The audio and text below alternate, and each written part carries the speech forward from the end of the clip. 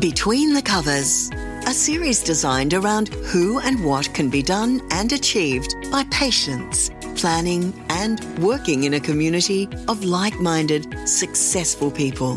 This podcast series is for anyone looking at becoming a successful published author and those looking to understand the mind of a writer and the goals of a publisher.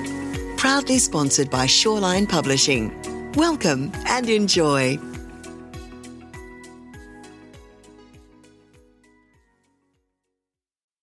Hello, everybody. Thank you for joining me. My name is Bradley Shaw, and today on Between the Covers, I'm talking with author Mark Kramarzewski on his new book coming out in February of 23, The Tower Between. Now, The Tower Between is a story about a young man named Zach whose life is in a disarray. He's failing his exams. His grandmother's dying. His dream girl, is dating someone else. And then Zach and his friends are attacked by a creature from another realm. So you can imagine where this book from there will go. It's a very clever concept, very well written, and I'd like you to make welcome Mark Kramarzewski today. Hello, Mark. How are you? Good, thanks. How are you? Very good, very good. Congratulations on the book, upcoming book, and for taking time today to talk to me.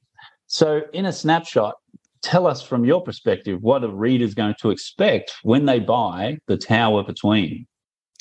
Well, I think first and foremost, it's a good action adventure fantasy.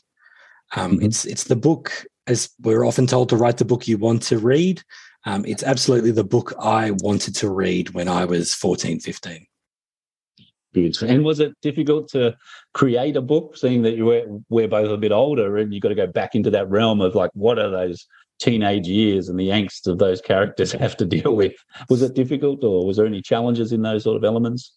I think, thankfully, I haven't matured too much, and I've watched a lot of young adult fiction and read a lot of young adult fiction. And so I hope that I wasn't doing a bad job of it. And so far, some of my early readers have, they recognise themselves and or their children in it. So, no, it didn't feel too hard. Good, good. And you've already had some good feedback on it. We've got a review of it, of a great adventure of growing and facing fear, a terrific read and well thought out. So there's a good tick in the box. So from that perspective, did it take you long to write? Was it a task sort of writing it, or was it something you were so passionate about that it sort of breezed through? So I've been writing it for, I think, maybe 5 years, or at least that's about 5 years ago I started it. There's been a lot of gaps in between as I've gone on my journey to actually write for real. Always been a writer, but never really taken it seriously. And this was my first real salvo into that. So it was my experience with writing something all the way to finish and then doing the thing that I've never done before, which was editing.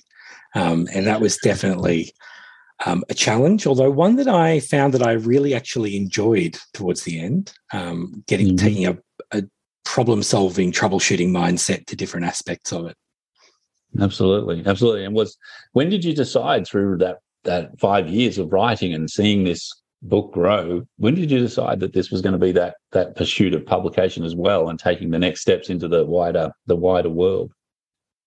I suppose it was probably only a few years ago, maybe 3 years ago, when I'd left it alone for a while, and I'd found my way through a couple of writing competitions of short stories to the writing community that I have today online that is such an incredibly supportive group of people.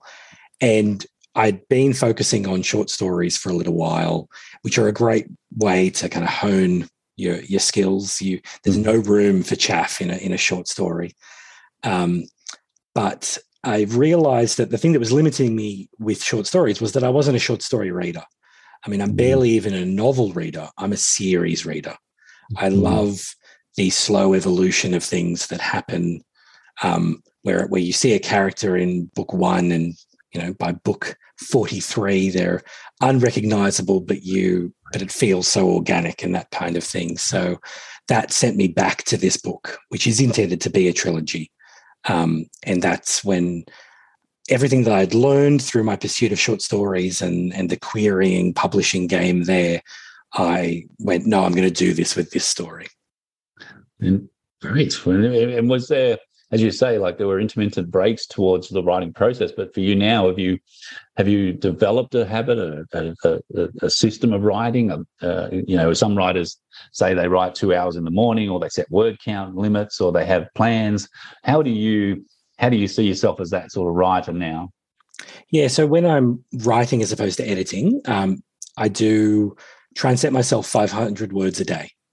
Maybe on the weekend it creeps up a little bit more than that. Usually it's definitely not 2 hours in the morning. I'm not a morning person. But the kids go to bed and my wife finds her show on television, and I creep downstairs to the computer, and late at night is where my brain, the creativity unlocks. And I find that at first when I thought about 500 words a day, that felt really small. How are you ever going to write an 80,000 word novel writing only 500 words a day? But often I go over that, but I don't push myself. But what I found with 500 words is that for the other 22 hours of the day, your next 500 words is percolating. And so when you do sit down, your fingers are doing it. Your brain's hardly, pushing it out. So, that really works for me. Editing is a bit more of I'm going to get this part of it done today, or but the writing, 500 words. It's more structured in editing because you've already got the rough cut and you already know what you sort of got to do and just tightening it up. Agree.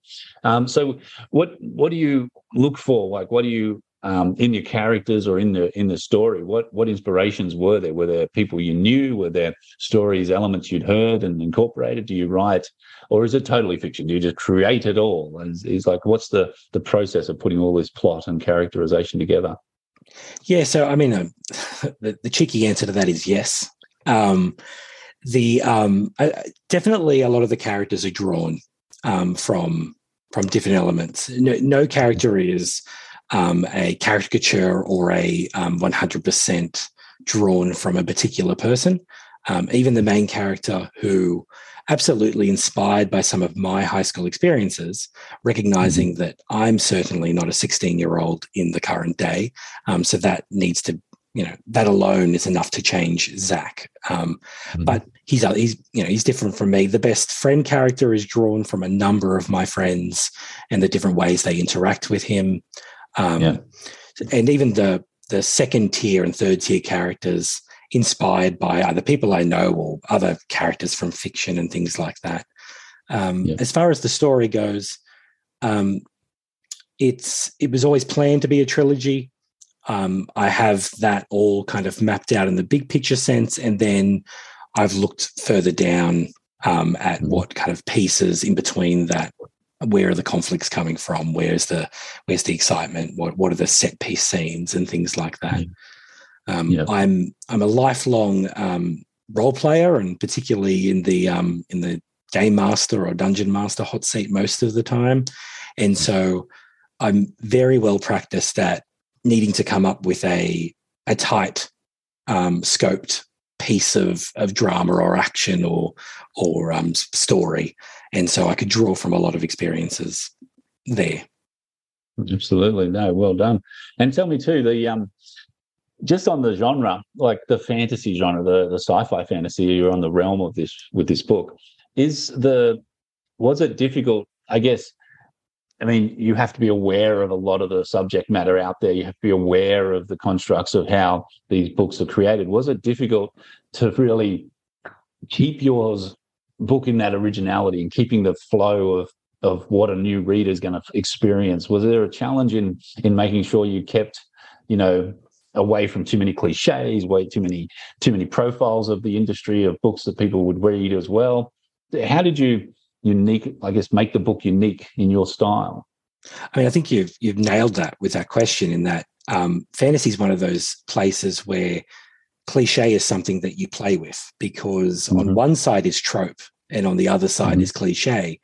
And fantasy readers often like elements that they that they like, right? So are goblins a trope or a cliche in fantasy? So absolutely, that's something that I actively engaged with. I love world building. often for its own sake, let alone to actually do something with. And so that, I would say, came first, possibly even before I was considering it as a story. I had an idea of what this world was that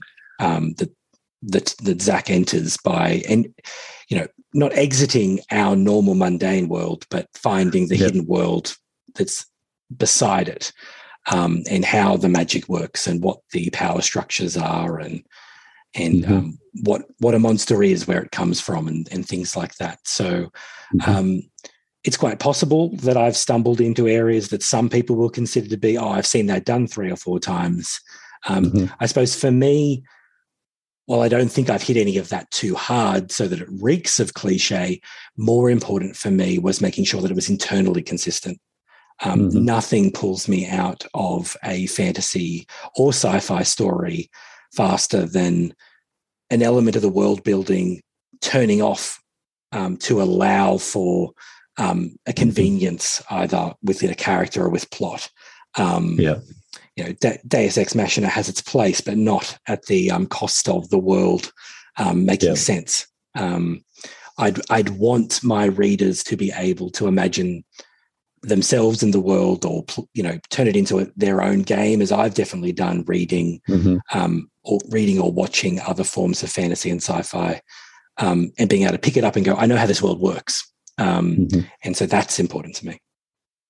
Absolutely. No, it is. And it's true. And as you say, I think with a lot of that genre, the fantasy, they're built, as you say, in a known elemental place readers are comfortable, but it's the characters. And I think if you create your characters strong and right, then where you put them, and that's where the reader will follow. The reader will become a character or become part of that, as you say, a game or part of the scenario. And again, you don't want to throw them too far out of the box, because you can't afford to sit there and write all this exposition on everything else about they need to learn for the new elements, where if they know it already, then it makes the book a lot easier to read. So no, you did that really well. And from that perspective as well, what do you envisage that your readers are going to enjoy the most of this new, or the interpretation you've created of their genre? I mean, hopefully there's just a little bit of something for everybody, while also people enjoying the everything of it. To me, that's always been important. I like the overlays of elements of everything within what I'm consuming, reading, watching. So I don't like reading or watching comedies because there's not enough there. But I also don't like reading something that doesn't have a bit of humor in it. So I want my action and I want my adventure and my drama to have comedy. I want my action to have a bit of drama in it and all those kinds of things. So not just so that there is one thing for everybody, but that there's a lot there for people. So for me, I hope that people enjoy the relationships that feel real and authentic between these characters as they develop as well. I hope they enjoy the humor and the banter between these teenagers. It's certainly something that I enjoyed writing, and whether it's just pleasing myself, I definitely laughed at different times through it. I hope they enjoy the touching moments, particularly between Zach and his grandmother, because that's taking away from the fantasy elements of the great adventure of it all. Zach comes home and his grandmother is still dying, and that's something that's still real, even in the face of his more fantastical adventures. And of course, then there's the action. I do enjoy writing fight scenes and action scenes that paint a picture and flow. And so, I hope there's a bit of that for everybody. No, good, and there is, and like I say, you put it all together very well. And the other thing is too, of course, do you find compliment or insult in a comparison to when people, and I say this from the sense that we sell books in our own bookstore chains, and of course people come in and they say, I like reading fantasy, and then of course there's a subcategory to fantasy, because then you start going, well, this one's like Game of Thrones, and this one's like Tolkien, and this book's like. So do you find insult or compliment when people might say to you, well, if you read this, it's going to be similar to Game of Thrones, or it's going to be similar to Star Wars or, so how would you approach that sort of scenario where someone compares your book to something? Oh, I mean, as long as they're not comparing it to Twilight, I'm on board with it. Definitely. I mean, the comparison game is a challenge. I mean, anyone who's been through the traditional agent querying process knows that the bane of any query letter is working out what to compare it to. No, I mean, that's how you find what you love, isn't it? You talk to people that love the same thing you love, and then you find out what they're reading and why they're reading that and how it relates to those things. So, I'd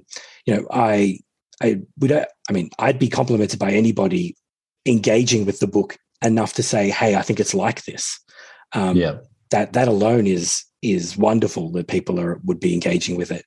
And to find out what they think it's like. I'm sure they've read and experienced things that they compare it to that I either didn't consider or haven't read myself, and maybe I'll dive into what they're comparing it to. Awesome. No, that's right. And that's good. And it's about the reader's interpretation and enjoyment. Anyway, everybody listening, thank you for your time today on Between the Covers. This book, The Tower Between by Mark Kramarzewski, is available through all good bookstores as of February next year. You can pre-order it online through Shoreline or through other sites such as Book Depository. We do ask you, of course, to always support independent authors and small press publishers and really help spread the word of getting new Australian talent out there and helping our industry and our literature goals of having new authors present to grow and to continue in the market. So thank you for listening today. And, Mark, thank you for your time. Thank you, Bradley. It was fun. And yes, we wish you every success with this book. And like I say, everyone listening, please support independent authors.